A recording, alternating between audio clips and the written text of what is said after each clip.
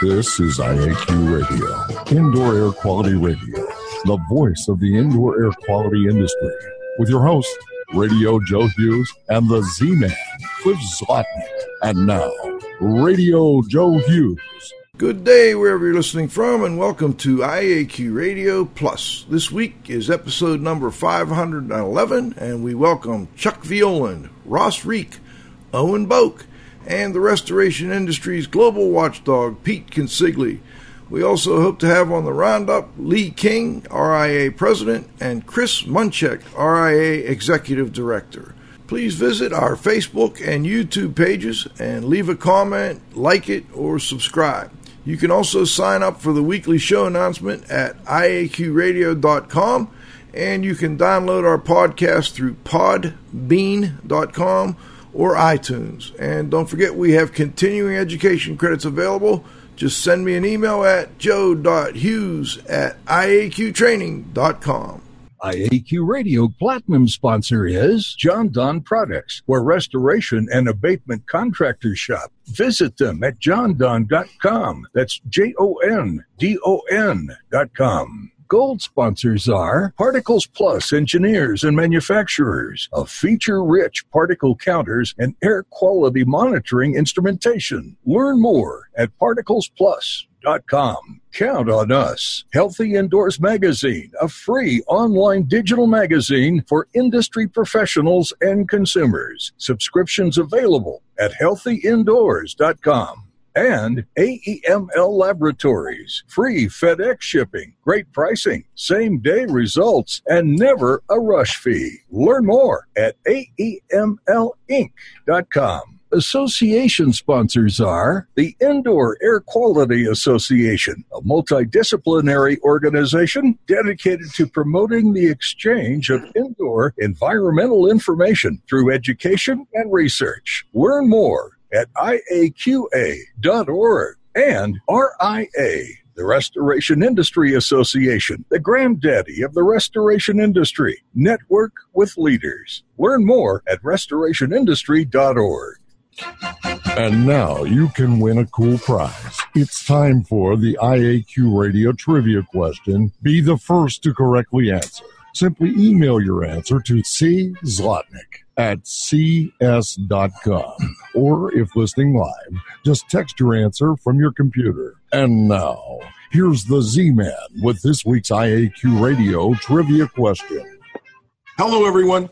Congratulations, Victor Cafaro in Richmond, Virginia, for being first to identify Caspar, Balthazar, and Melchior as the names of the three Magi wise men who, according to tradition, visited Jesus.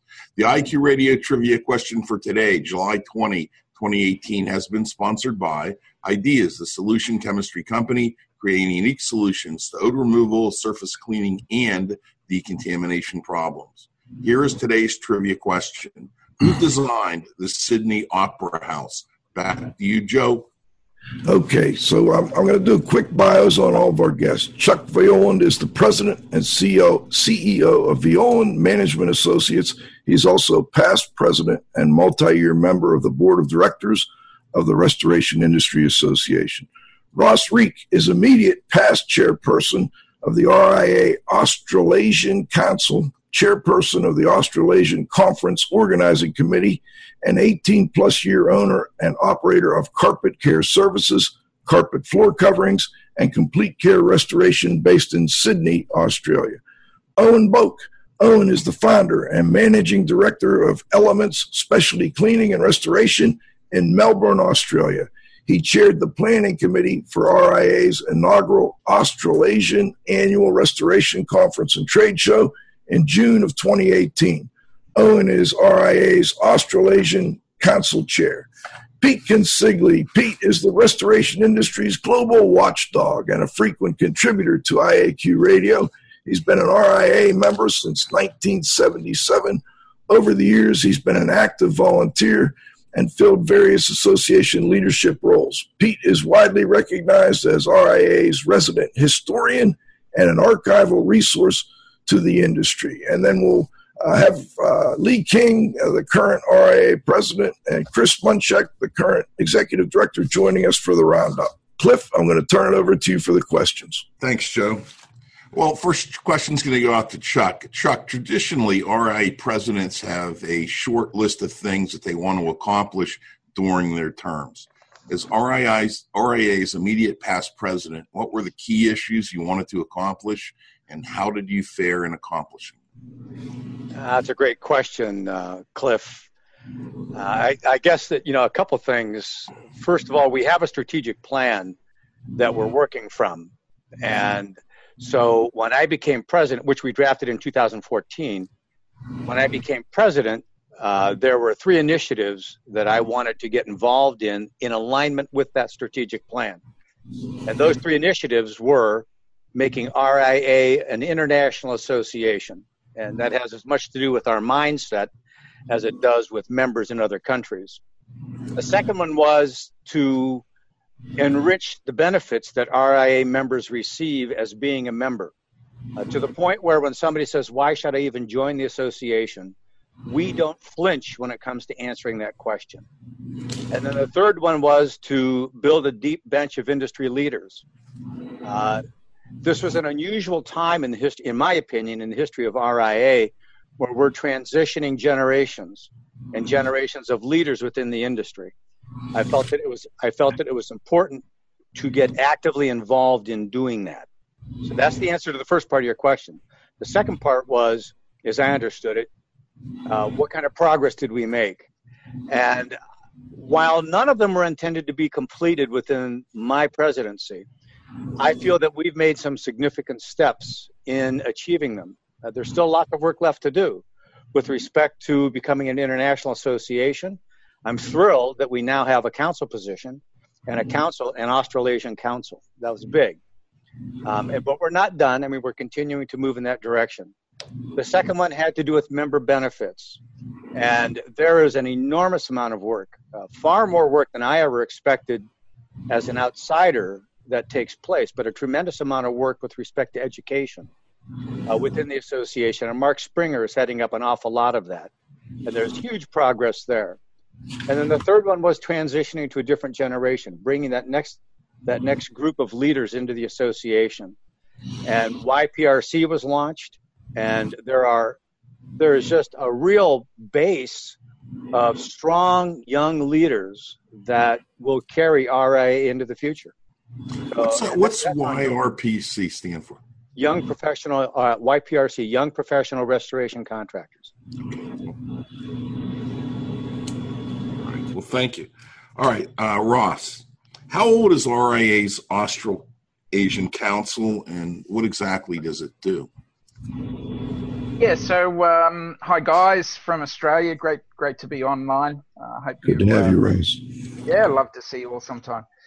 Look, we started back in on the 20th of October 2015, where our founding chairperson Duncan Bennett, who a lot of you would know over many years travelling to the States, really wanted to kick things off here in Australia.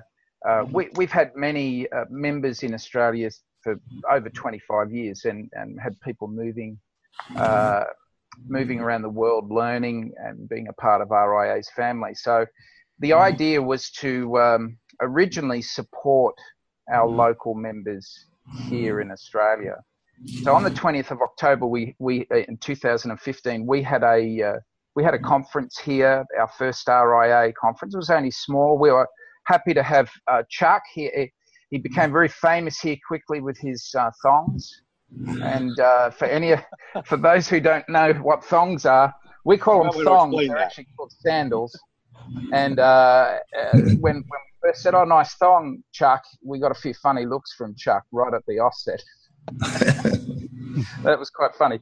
And so over that time, we slowly developed with the goal to turn our local region and support network into an RIA council. And we worked very hard to do that through many initiatives over that period of time. And then in finally 2017, we actually turned our council, our organising committee into or steering committee into a council. And the good thing with that, we still have all the same members on board right from the onset. So to answer that question, we've been around here a long time, but the steering committee kicked off in 2015. So we've come a long way since then. Okay, thank you. Owen, you've traveled to the United States and you've been in business in Australia for quite some time. What similarities and or differences do you see in the Australasian and North American markets for both restoration and indoor air quality? A lot of the, I said there's a great deal of similarity in relation to how we go about solving our problems here, and a great deal of commonality, I think, across the industry generally, because most of the senior professionals in the industry on both the IAQ and the restoration side of the fence have certainly participated in a great deal of training with IAQA and RIA across the board, and many international organisations there. The biggest difference I see is related more to a regulatory and an awareness base in Australia. Our consumers here are far more protected than they are in the US or Canada, and that puts a lot of brakes on insurers and in that sort of sense. Also, our legal system is slightly different in that here, if you choose to sue someone, you are you're potentially liable for the person who you're suing's costs. So that tends to take away a lot of spurious cases, shall we say, or people just going hunting. So that's made quite a difference to the market there. So okay, good. Well, I've got a follow-up question to that. Yep. There are standards in the United States put out by different organizations, AMC, ASTM, so on and so forth. Yep. Does Australia have any standards of their own for, cleaning, restoration, IAQ? Okay. In relation to the cleaning of or the restoration, so your mold, your water damage, that sort of stuff, we have pretty much universally here, for the better part anyway, accepted the IICRC standards as being a good starting point, although there is certainly awareness of documents such as the EPA mold in schools and commercial buildings and New York City guidelines. That sort of stuff is certainly people are aware of that. In fact, we have one government here in Australia, which is on the west in Western Australia, who has actually referenced some of those documents, which is a good start. But in relation to standards, though, we certainly have far more standards across when you start talking into IAQ issues like lead paint removal, and they have to deal with hazardous materials, building codes. We certainly reference things like ASTM standards of moisture in concrete, that sort of stuff. So we certainly have our own standards in certain areas, but we also draw on international standards as well. Okay. Follow-up question to that, if I might. In the United States, mold coverage was pretty much reduced in insurance policies, and many states have a limit of $5,000 or $10,000 in terms of coverage. Is mold covered in Australia, and are there any limitations in terms of finance? Yes, generally speaking, mold is still covered in Australia. Again, that comes down to our insurers being far more regulated here and less able to put specific exclusions around a lot of things. Having said that, there are some policies that do have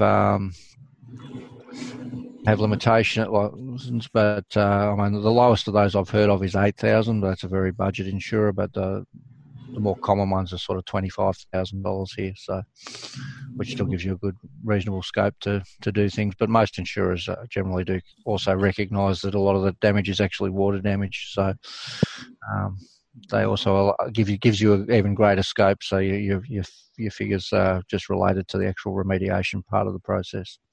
Joe, any follow-ups? I got a quick follow-up, Owen. First, I want to thank both of you gentlemen for joining us at 2 a.m. in Australia. That's above and beyond. We really appreciate it. But my follow-up is this. Although mold is covered, if the mold results from, let's say, a homeowner's lack of maintenance, they don't clean the gutters, they don't, whatever the maintenance issue may be, would it still be covered, or does it have to be a covered event? No, it has to. We still have defined event as part of our insurance contracts here in Australia. So, yeah, pre-existing conditions would be excluded generally, and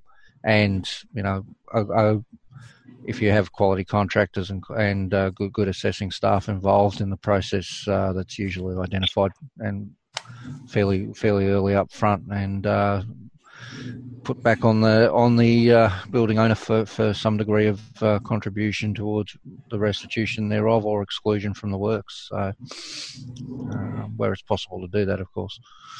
All right. And the next question on the list here was Australia and your contributions to restoration and the indoor air quality industry's best practices. What would you say have been some of Australia's contributions?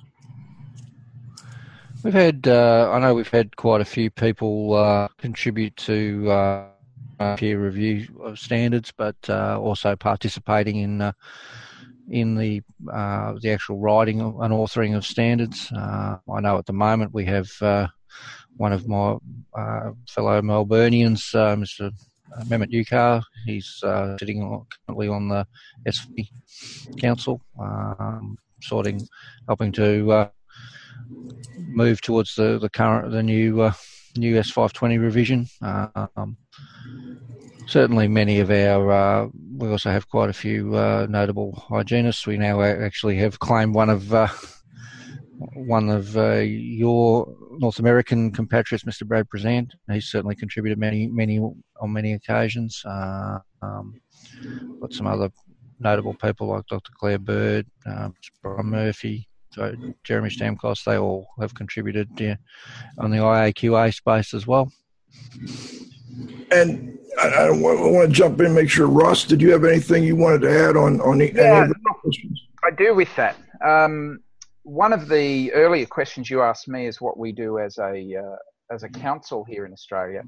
One of our main focuses has been training and really bringing together some of the professionals that we have worldwide within the IAQA space and the RIA space.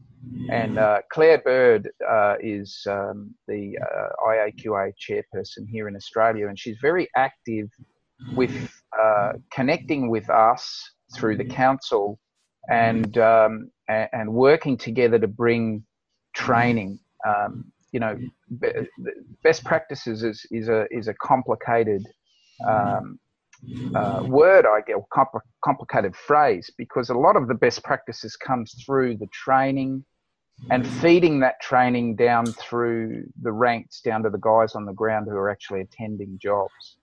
And so one of the main goals for us has been and will be in the next 2 years, based with Owen chairing the committee, is to work in with Claire and really start offering a lot of these courses and designations worldwide and bring them into Australia. So that's been a really important and prevalent focus, and that brings that back into best practice. Is to really teach our teams and our businesses how to approach these jobs, and so, especially some of the complicated ones. Cliff? Go ahead. The reason that I brought it up is I've been thinking a lot recently about something that I'm going to term artificial intelligence. And it's different, I think, than the common definition. You know, what I mean with artificial intelligence is a lot of times people go to a training course and they come out of that training course and they're feeling intelligent, but they're really artificially intelligent. And what they learned in the course is what to think. They didn't learn in the course how to think. And, one of my big concerns is that there's a lot of technical information exported from, the United States and exported from other places, and people tend to, rely on it, like, for instance, ICRC standards and so on and so forth. And, people that are familiar with the industry know that there's some pretty significant flaws, in those documents, but essentially when people quote those documents, it gets perpetuated. So I really think that, your structures are a little bit different. And I think that every country really contributes, in their own way, because, I think people just need to be open-minded. And, I wanted to mention that. What about Europe? Go ahead. I'm sorry.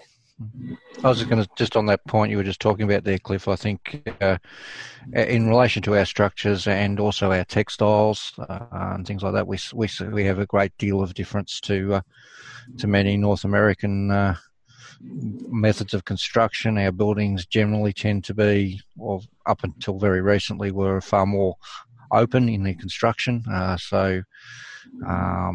which allowed a lot more natural air to actually come in, because we don't have a great deal of cold climate, as you would understand it to be cold. So most of Australia's habitable areas are quite temperate, and accordingly we've built along those lines. And yes, we do absolutely. We interpret those standards in line with our own construction standards, and that's a very important. I couldn't agree more. It's a very important part of rather than blindly adopting things. So. Thank you. I guess if both you and Ross could comment on the next question, what about Europe in terms of being a provider of products and research and training and technology for your market? We've had a company, one of our restoration guys here who's been in the industry many years, has identified the fact that a lot of the European technologies work quite well over here in Australia because of the voltage here. So, obviously we have a 240 volt system in Australia. And obviously, over there, I think you've got a 110 volt. So, a lot of the heat drying systems that they use in Europe, we use quite successfully here. Gary from Restoration or Restore Solutions has really been working closely with the Europeans to bring a lot of those technologies into the marketplace here. And I guess one of the heat dry systems that we're using here now are becoming a part of the standard kit for the standard restorer in Australia. So we find the influence quite strong. We traditionally over many years we've been utilising the US equipment, chemicals, and technology. So this has sort of come in over the last 4 years. What are your thoughts on this, Owen? Do you want to buy in? I think we seem to be seeing a lot more of the European equipment, and the equipment's quite good, and it does actually fit within our 240 volt systems in Australia. Yep. Thanks, Ross. I couldn't agree more. We've certainly seen quite a shift over to the use of heat as part of our drying technologies in Australia, and the Drymatic system out of the UK has been probably the largest contributor to that. We have got a reasonable amount of desiccant technology here, but not as much as you do in the US, and these units have been found to be quite useful. We're also not probably quite as subject to some of the issues that you guys have had with use of heat in buildings and all of that, which I won't go too far into, but that's certainly been good. We also have probably the other European manufacturer that has made quite an impact in recent years has been Tramix with their concrete meters in particular. They're becoming part of a big part of the restoration landscape in Australia.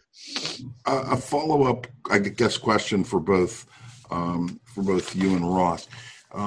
You said that Drymatic, there's been a shift towards it, and I'm not necessarily that familiar with it. My question is the Drymatic system a focused system where the heat is, enclosed and focused towards what you want to dry, or is it a system that heats the entire building indiscriminately? They have both. Okay. Yeah, I was just going to say they have both. Look, initially, where we took advantage and where Gary initially worked with the European system was for timber floor drying, and that system, we were looking for some evolution into a better way to dry floors, and we have a traditionally in Australia, timber flooring or hardwood flooring is goes back a long way, and a lot of the homes were originally built with some beautiful floors and timber floors. And so there were a lot of the contractors were having troubles getting them dry. So the Drymatic system initially started to advance timber floor drying, and I guess over a period of time of having that heat drying system working, then the other benefits of heat drying started to evolve. And I guess with Drymatic's training and evolution of their gear, and especially as technology moved over the last few years, a lot of the guys now are using the heat for just day-to-day drying to speed up the process. And look, I think Restore Solutions with Gary does that very well. They obviously if you bought the kit and you're using heat dry for timber floors, then you want to be using it for other things too. So it's evolved into a standard kind of drying system here. Thank you. They're very useful as well with their larger system is actually more designed in a similar method to a desiccant in that it's heating the structure and exhausting the wet air out of the structure. So yeah, they have both a targeted system and a heat the whole structure or whole area type approach as well. Okay, good. All right, I think we want to switch it over to Pete at this point. Yeah, Pete, in your role as conference facilitator, and we know that you work with a North American team of experts to do a road show, if you could just comment on how that went. Well, one of the things that Owen chaired the planning committee, and he reached out to me, months before the conference for some ideas, and I've been sitting in on, I'm in the loop on the Australian Council stuff and have been for quite a while. And so we basically worked to put a program together with Chris Schumacher and Gary Leubman. Leubman, your original protege there, Mr. Cliff, from the old Unsmoke days. And, the folks at Legends really helped support and kind of underwrite part of the trip. And, Chris has been doing the building science training for REA probably for about 10 years. He had already been over to Australia at least one time, maybe twice in the past. So in order to, it's very expensive to bring a lot of these North American trainers over to Australia with the travel and also in dealing with the exchanges of the currency and whatnot. So some of the local members, Owen took the lead in this with some other, REA members. They helped carry and underwrite some of the costs that didn't come directly out of the REA budget, and we did some training in Melbourne and Brisbane before going to the conference to train the insurance adjusters, some builders, IEP type experts. In one of the classes, there was the garment guy. There were some public adjusters, things of that nature. It kind of helped the end user market. Then Chris did a fabulous opening technical presentation at the conference. Gary did a presentation too on fire damage, but specifically their other role that was really great. Chris did a pre-conference, the one-day REA building science course, which we filled the room for limits. We had close to 40 people in there, and the class was fabulous. We had several lab directors in there, PhD types. We had one lady from Singapore that came over that was on the IAQA panel. Obviously, a lot of contractor members, and a very diverse group. It was a fabulous program. Gary did a post-conference odor control, IACR odor control class. I had about 25 in there, and that went very well too.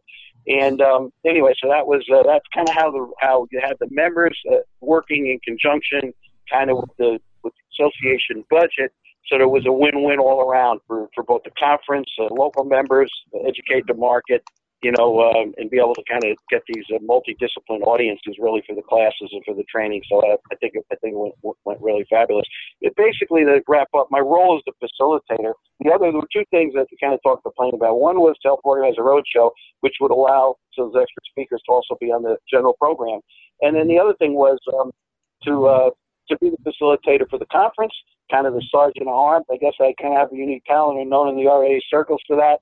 And I really enjoy doing it. If they want to invite me back next year, I certainly be pleased to do that again, kind of make this annual trip over to Australia where I can handle the business part and also visit with all the friends I've kind of developed there over the years. So anyway, that's the deal on that.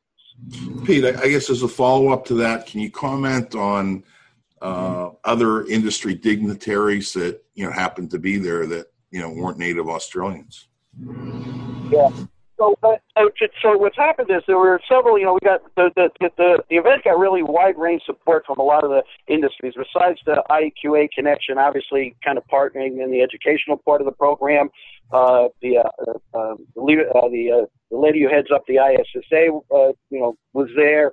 The local press was there for MinClean, but the IICRC had a really, had a role in the conference, and their leadership, Pete Dickinson and Craig Kirschmeyer, Steve Miranda, the executive committee people, and Richard Green, their executive director, came over. They obviously had a booth in the conference hall, and in part two, Ross will talk a little bit about the unique way how they had how they set the conference up between education and then the little vendor presentation. It was really very unique, I think, and very successful. But starting last year, when we did the transition REA, one of the ideas that we kind of came up with was the REA, procedure of where we recognize all our advanced designations like we do at our annual convention. The Aussies wanted to do that there, which we did.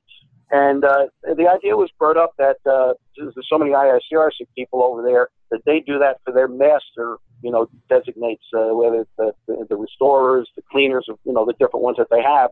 And so they got some stage time at some podium to do that and to kind of give a plaque. So I thought that was a very collaborative, very well done. And there was a lot of just fruitful conversations that took place, between the leadership, between the council and the REA leadership, to just, how can the organization work together for the greater good of the industry? So anyway, I thought that was, a good little kind of cherry on the top of the cake for the event. Good. All right, Joe, what do you think? Halftime? Yeah, let's go to halftime. When we come back, we've got part two. We'll get Chuck back in here a little bit more, and we'll talk to Pete a little bit more, kind of go a little more general on the industry in general. Let's break for halftime. We'll be right back with our guests. IAQ Radio Platinum sponsor is John Don Products, where restoration and abatement contractors shop. Visit them at jondon.com. That's JONDON.com. Gold sponsors are Particles Plus Engineers and Manufacturers of feature-rich particle counters and air quality monitoring instrumentation. Learn more at particlesplus.com. Count on us. Healthy Indoors Magazine, a free online digital magazine for industry professionals and consumers. Subscriptions available at healthyindoors.com. And AEML Laboratories, free FedEx shipping, great pricing, same-day results, and never a rush fee. Learn more at AEMLinc.com. Association sponsors are the Indoor Air Quality Association, a multidisciplinary organization dedicated to promoting the exchange of indoor environmental information through education and research. Learn more at IAQA.org. And RIA, the Restoration Industry Association, the granddaddy of the restoration industry. Network with leaders. Learn more at restorationindustry.org. All right, let's get back to the second half. Pete, I want to bring you in. There were apparently 3 panels that hit a chord with the audience, and I wonder if you could tell listeners and maybe give them a couple key feedback points from those panels. Yeah. So let me kind of give a little quick thing on that, and then jump over to Chuck, because Chuck did a great I kind of called it a keynote. He actually had 1 hour on the program, and most of the other speakers had shorter time. He did a fabulous job, so he'll weigh in on that. So listen, there were 3 panels that we had. One of them, I facilitated, obviously, the whole event in Master Ceremony. One panel in particular, I was actually the moderator for, which is a different role than the facilitator. And that was kind of a kind of industry perspective, state of the restoration industry and Oz panel. And it seems that, I kind of turned it to, we had the Melbourne Mafia on there. We had Oliver Treadwell from who's the CEO of Steamatic. They're kind of the largest, probably restoration, privately owned kind of network over there.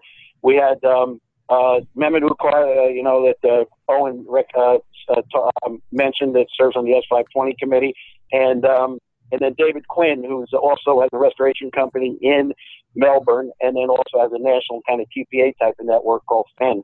I think it's the flood industry network or something of that nature. And so we kind of addressed really the hard-hitting issues. And what we kind of found that came out of that is they have all the same issues that we have in North America and the UK, dealing with the carriers, dealing with the scope, dealing with agreeing on standards, different levels of certification, pricing issues, lowering margins, the TPAs. But they had some really very unique kind of approaches, and they have of how to address it. I also think that the market is evolving there, where the UK market has a very distinct difference between the builders and the restoration industry. Canada is pretty much all full service, and the US is multi-models. I think how Australia, over the next few years, will determine how that market's going to ferret out. I tend to think it's probably going to follow a little bit more of the U.S. model, but I think time will tell as builders and others are in there. The other 2 panels, the IAQA panel was great. Claire Bird headed that up as the chair. She had Brad Fazant, both of those, Jeremy Stankos, and this Chin Peng. I hope I didn't get a name wrong, who was the PhD lady who did a fabulous case study as a separate presentation from Singapore.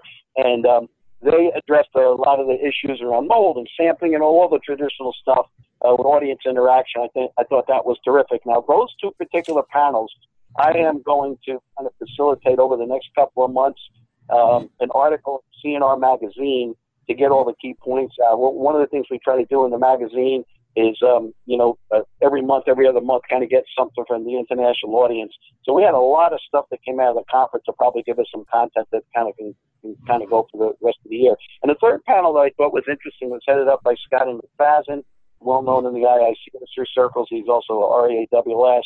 And he had a panel with somebody from the insurance company, and Kagoff, longtime RA member, who's kind of a specialty drying contractor in North Queensland.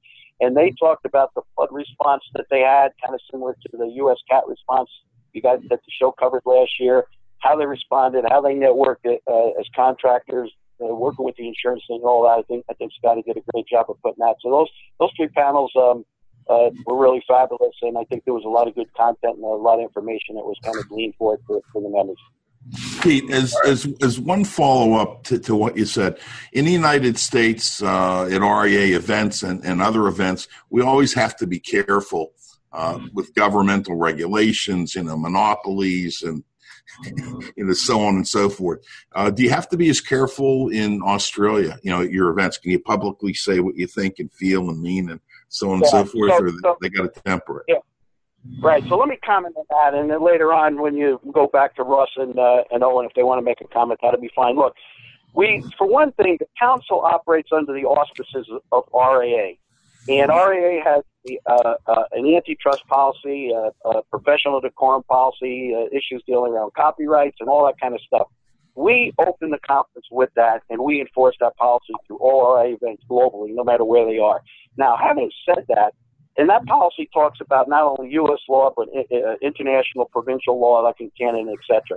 Having said that, there are some laws in Australia, and there are actually some in Canada that allows them to do some things differently than we can do in the U.S., but we don't go down that rabbit hole, and we're very careful. And the reason that we don't is it gets very contentious, and I think one of the points of having enforcing a good antitrust policy and rules of decorum, it allows for good order in a much better flowing conference where people can speak openly. We prohibited having any recordings and people taking pictures, and that kind of a thing, so that things all of a sudden are taken out of context. They're not on YouTube, they're not on Twitter and stuff like that, and it allows for an open or free-flowing thing. So that's it. But are there some different in the law? Yeah, there's a few, but I don't think they're as significant, and I don't really think that they really affected the conference. But thanks for the follow-up. Good question.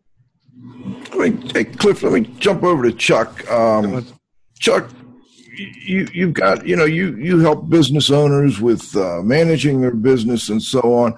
I got a two-part question. The first part is, one of your three key accomplishments you were trying to help RIA continue to strive toward was to become an international association. And, I'm not a restoration guy. I follow the restoration industry. I do a little bit with it, but I'm more of an IAQ guy. And it seems to me like Australia is kind of the main international group that RIA and others get buy-in from and oftentimes travel to and have conferences at. And I'm wondering, Pete mentioned the UK a few times. I'm just curious, how's it been going with getting more buy-in from groups like the UK or maybe the Asian countries or the European countries? And if you're not getting that buy-in, why do you think that is? That's a great question, Joe. There's a lot of facets to it. In the first place, not only is it the UK, but I don't want to forget the Canadian market, which isn't part of the international market. Great point. And so we have a great representation in Canada, an active group up there, as well as Australia. And Pete has done a lot to open the door in the UK. I know that last year we were invited to participate in their event. Unfortunately, none of us were able to make it over. In the future, though, I'd like to do that. The reason that was important to me while I was president, I think it's important to bring a broader perspective to restoration sciences than what we simply see in the U.S. And I think by expanding or by including more countries, we're going to have that, and I think it will make the entire industry stronger. All right, and let's go to part two. With that, if we don't make money, we're not going to be able to help the industry. We're not going to be parts of associations, and things will just dry up. So, if you could tell listeners a little bit about your presentation and give them a few tips, key points on tuning up their business. Happy to. First of all, every time I've presented to an Australian audience, they've always been very gracious and very accepting of what I'm offering to them. And this was no exception. So it makes it really enjoyable and fun for me as a presenter. And they were great. The presentation I gave is called The 5 Steps of Growing a Small Business. And essentially what it does, Joe, it takes a business from startup through multi-million dollars in revenue. Because the audience was made up of a vast range of size companies, I wanted to touch on all of those and show them the key issues that they need to be addressing at each of the different stages of the business. These are all predictable. I didn't make this stuff up. This is just in business. The key challenges that they have, where they should be utilizing their time, what the objectives are at each stage, what skills they need to be developing, which is different when you're a startup or even a $1 million company than they are when you're a $2 or $5 million company. We grow businesses, restoration contractors grow their businesses. And at the outset, we focus on technical skills, which you have to. As the business grows, that shifts. And now we need to be dealing with management and leadership issues in order to continue to scale the business. And so that's what the presentation was about. It also had org charts for different size companies just as a visual to help people better understand and model their companies. Chuck, I remember going to one of your events, and you had like three areas that an individual should focus on if they wanted to help to grow their business, make their business more profitable, etc. I don't remember what they were, and maybe you're not. Can you go over that for us with listeners? Absolutely. And thanks for asking, Joe. That's fundamental. We call that our sustained profitable growth model. And that's fundamental to the work that we do at Violand Management. It's a Venn diagram, and it's we refer to them as dynamics, 3 circles that intersect. The bottom right one is the business dynamic, which is where we measure things. That's the tangible things in our businesses. The one on the left-hand side at the bottom is the people dynamic. That's all the people involved in growing the business. And then the top one is the executive dynamic. And that's the executive who drives this whole thing. All of those dynamics are constantly in flux, but they're all self-leveling. So at some point, if one outgrows the other, either the other two have to grow or the one has to shrink. And so the job, the task of the owner is to try to grow them in some form of similarity. So you want to try and bring those all up at the same time. Which of the 3 do you find business owners are most often kind of letting go a little bit, not really putting as much effort as they should be? It's always the same one, Joe. It's always the top one, the executive. Yep.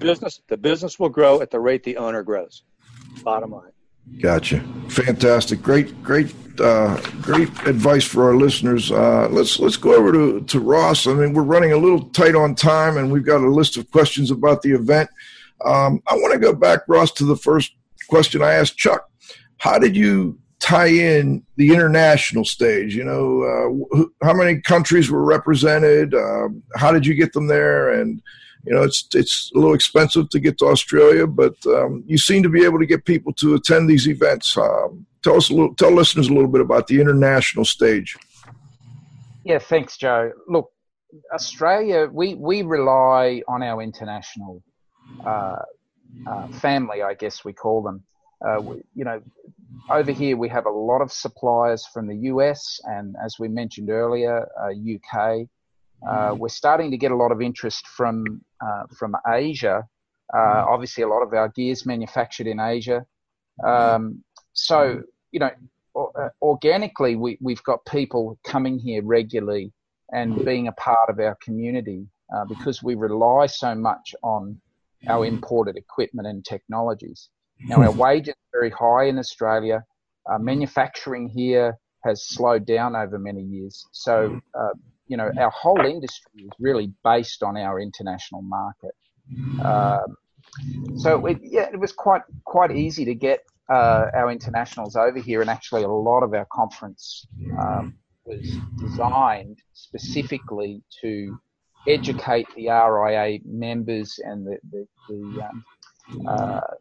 attendees as to what's available, what can they use in their businesses to really, when they walk away from the conference, you know, take something away. And I think our international suppliers and guests really helped us with that and understand that. So there's a lot of business here, which is inviting. So, yeah, and of course it was a nice venue, nice area, good holiday destination. We try to put these events on in areas where, you know, if you want to come, do some business, but, you know, also have a holiday and enjoy. I think Chuck enjoyed some time here on Hamilton Island with his lovely wife, Karen. And we did.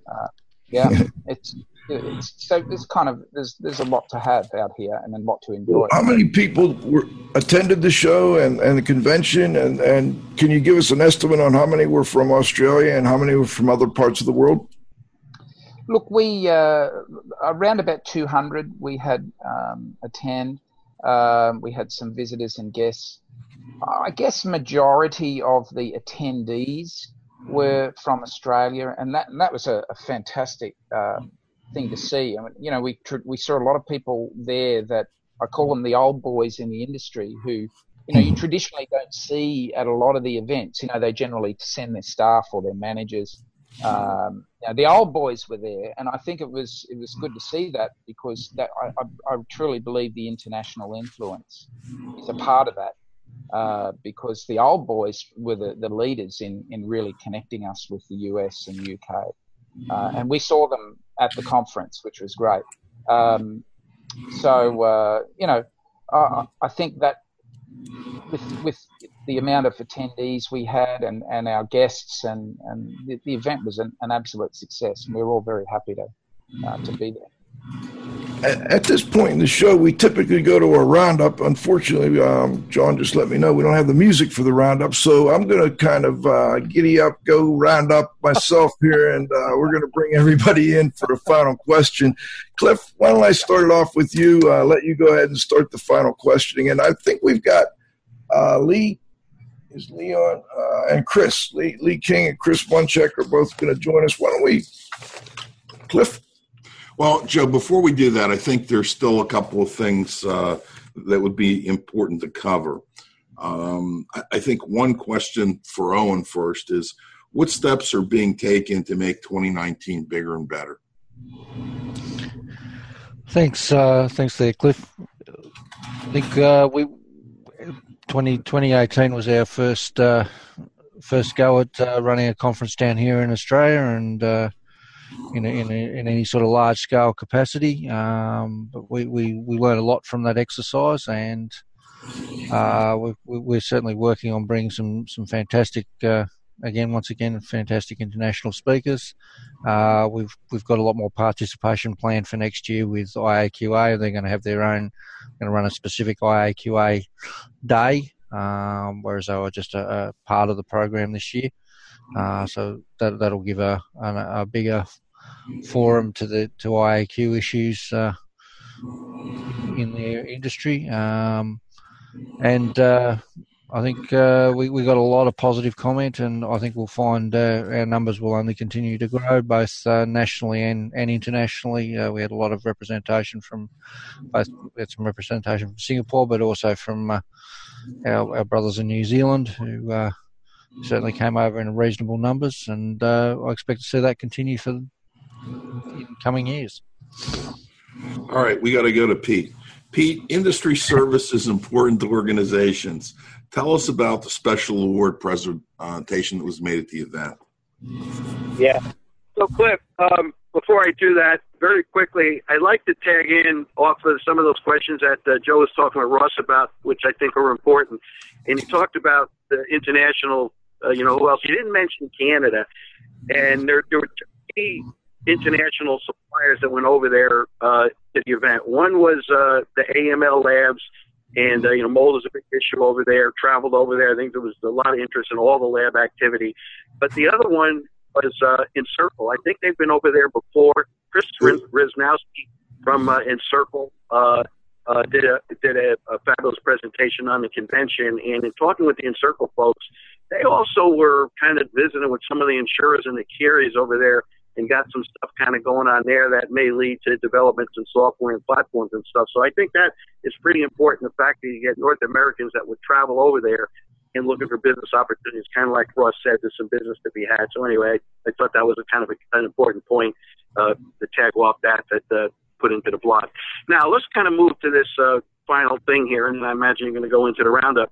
So the planning committee wanted to follow some of the traditional REA traditions. I talked earlier about how we recognize the induction ceremony every year at the annual convention. They wanted to recognize the REA advanced certification people over there. There was, I think we probably had 8 or 10 of them that went on the stage, and there's others that were kind of in the pipeline that will probably maybe be inducted next year, either in Oz or in our U.S. convention, or possibly both. And then, of course, the other big major award every year at REA is the Martin L. King Award. And it's not really identified as a Lifetime Achievement Award, although most of the guys that get it over the years, there's been all kinds of innovators and different people that have gotten the award, certainly during, Martin's heyday and before his death. So the committee decided and developed what they want to call the Australasian Lifetime Achievement Award. And they wanted me to kind of oversee that during their conference dinner, which had a kind of a beach theme. We were supposed to be outside for it on the beach, but the weather wasn't good, so we did it inside. But everybody wore shorts, and they had all beach paraphernalia, and so it was really fantastic. And anyway, the entire committee decided that they wanted to give this to Duncan Bennett, who's been mentioned, long-term advocate in the region, and they wanted me to handle it. And so we kind of modeled the activities after the Martin L. King Award, but it's the Lifetime Achievement in the Australasian market. And the thing that surprised the heck out of me is the entire council knew Duncan was going to get it, and they didn't leak. There was no leak. I mean, the surprise, no one knew outside of the councils and myself and, of course, RA staff. Chris Munchak did the plaque. He brought the plaque over on the plane, gave it to me. Anyway, it was unbelievable. The people that were in the room will never forget that. Early on, I think Duncan knew it was him. And, after I called him to the stage, and Ashley, Ross, and Duncan and Owen were there to greet him and take the formal presentation, we thought he was, and the emotion was so sincere, it was unbelievable. Eventually, he collected his emotions, and once he got the podium, he was a pure Duncan, and it was really great. He recognized and acknowledged Marty and all the stuff they did, and then we had a lot of fun. We took quite a few pictures. There'll be a whole write-up in the CNR magazine that'll be coming out next month, and along with the general write-up on the conference, it's going to be the cover story. Ross took the lead on that. But anyway, that was fabulous, and I think they want to kind of continue with these REA traditions, but maybe with a little bit of a Australasian kind of twist to it. Anyway, so that was fantastic. Anyway, guys, I think this probably concludes part 2, and I'll turn it back over to you guys for the roundup. Okay, Joe. Let's go to the roundup. We got the music. Hit 'em up, move 'em on, hit 'em up, rawhide. Let 'em out, ride 'em in, let 'em out, cut 'em out, ride 'em in, rawhide.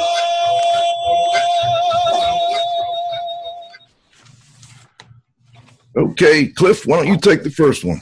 Okay. If I have the first one, it's really a selfish question from my perspective and Joe's. Can you tell us what speakers or panelists from your event should be featured guests on IAQ Radio? Good one. Hey, Chris, who are you asking that question of? Is that a toss-up? That's a toss-up. We're looking. I got 2 right here, and they were mentioned already on the show. The 2 people who I think should be on the show would be fabulous guests. One is going to be Oliver Trevfall, who's the CEO of Stamatic Australia. He travels all over the world. The whole Stamatic here in the U.S. had their 50th anniversary big blowout convention just a few weeks ago, maybe a month ago, and a lot of the Stamatic members that were at the conference with Oliver all traveled over for that. And so he's got an unbelievable international perspective besides out of Australia. I think Oliver would make a fabulous guest. The other guy is Brad Prezant. I think that, Brad, I've known Brad into the 90s, and Cliff, I think you'll remember him and probably knew him from our days when we used to work with Merck. And he hosted one of the Cleaning for Health symposiums that I facilitated with Sue Smith and the Merck people on the West Coast in Seattle, Gene Cole, and a lot of the usual suspects. And very well known in the AIHA circles. And then he sold his business, wrapped it up, and he basically moved to New Zealand, and a few years back moved to Australia. He's been over there for several years. He actually is in the U.S. right now. I actually talked to him a few days ago. He was up in Maine doing some stuff, and I think he's traveling back to us in a couple of weeks. He's got an unbelievable international handle, too, based on his experience. Those 2 guys, in my mind, are almost absolute guys that we should run down and should be guests on there. So, you want to watch Doug's help in that, just let me know, and I'll follow up on that. But anyway, throw it back to the rest of the panel. Any other thoughts they have, because we have a lot of great talent. I think we had a really good speaker, Jeremy Stankos, Actually, Owen probably knows more about Jeremy, but I was very impressed with his take on hazards in the industry, and when really hands-on information on. Did you know there was asbestos in toothbrushes? Did you know that? I thought it was really interesting. He had some good stuff there. So I think he would be a good contributor. What do you think, Owen? I think Jeremy would be very good. He's also got a very strong HVAC background as well, and I think that he would certainly have some be an interesting contributor to the discussion. Yeah, he's been an ASHRAE member for a long time, so I think he'd probably fit really good, guys, with your with kind of the IAQ segment of your listenership. Thanks. Cliff, maybe this would be a good time to bring in Lee King, if he's on the line, current president of RIA. Lee, do we have you? Yes, sir. I'm here. All right. Welcome to IAQ Radio. I just wondered if you had any final thoughts for listeners. And I don't know, did you go over for this event? I did not go this past year. I'm planning on going in 2019. And we just really, as an association, appreciate Owen and Chris and Duncan and Ross and Ashley and that whole group. And just the event turned out to be a great success, and we've heard nothing but rave reviews about it. We look forward to it in the future, and just really excited about it. Okay. Any other thoughts from the first? I don't know if you got a chance to listen to the whole show or not. I did. One thing I did want to comment on, and it was a comment that Cliff made earlier about how you attend a lot of the classes and the courses, and most of them are technically oriented, and Chuck even touched on this, but you attend the classes and you come out knowing what to do, but you don't really come out learning, how to think about the problem and how to really convert that into bottom line dollars for your business or for the business that you work for. And that is really an important observation. And I would give RIA a kind of a toot on their horn that it's so critical that some of these conferences that we sponsor and the conventions and the various smaller conferences, you really do learn these things by associating with them within the RIA, and you meet other business owners and you meet industry icons and you meet people that have encountered the problems that you face, and that's where you learn how to think about these issues and how to convert those technical skills that you learn into dollars for your company. And so it's a great observation, and we want to encourage people to join RIA for that reason. Network with leaders, Lee. Thank you for joining us. We got Chris Munchak on as well. Chris, are you still on the line? Oh, maybe we lost Chris. All right. Well, let's go around the horn, gentlemen. Hey, Joe, Chris may have been on mute, and maybe he's trying to unmute. Give him another shout out and see if Chris is on there. Well, actually, I just see his camera right now, or maybe we have him muted. The last one down, Joe. Oh, he was going to call in on the phone. Well, all right. Well, if he's there, Chris, if you're there, give us a holler. Jump in at any point. Let's go around the horn real quick for final thoughts. Let's start with Chuck. Guys, I just want to thank you again for inviting me to be on here, and it's always great seeing my buds down in Australia, Owen and Ross here. So it was great seeing you guys, and always great being part of the program. Thanks. Always appreciate having you, Chuck. Ross, any final thoughts? Yeah, look, I was going to say I'd love to say it's a lovely, warm, sunny day outside, and I'm bright and wide awake in the middle of the day, but 2 a.m. here. It's always a pleasure to get up in the middle of the night, come and see our RIA family and our friends, and we love you down here. So thanks for having us. Well, and thank you for getting up and hanging in there with us for a little over an hour here. Owen, final thoughts? I'd like to echo Chuck's thoughts. Thank you very much for having us on and supporting RIA with our conference endeavours down here. And you've got quite a healthy fan base in Australia, so lots of regular listeners part of the world. So, how you doing, guys? We do appreciate the fan base in Australia. Listeners, I love it. And you guys mentioned Brad Prezant. We have had him on, but it's probably been 8 years. We've been doing this for 11 years now, and he's a co-editor of the AIHA Green Book on recognition, evaluation, and control of indoor mold. He did a great job, but you are right. It's well past time that we brought him back, so we'll definitely do that. And let's wrap it up with Pete Consigli. Pete, final thoughts before we call it a day. Yeah, well, there's one thing that I think needs to be said, and Cliff, it needs to be in the blog, and I can't believe that between Owen and Ross, neither one of them brought it up. So, guys, I'm going to save your collective butts. We need to give a huge shout-out to Ashley Easterby, his daughter, Natasha, who goes by Tash, and her cohort, Tamika. I can't remember Tamika's last name, but Tamika, I think, used to work for Owen and Chris down there in Melbourne.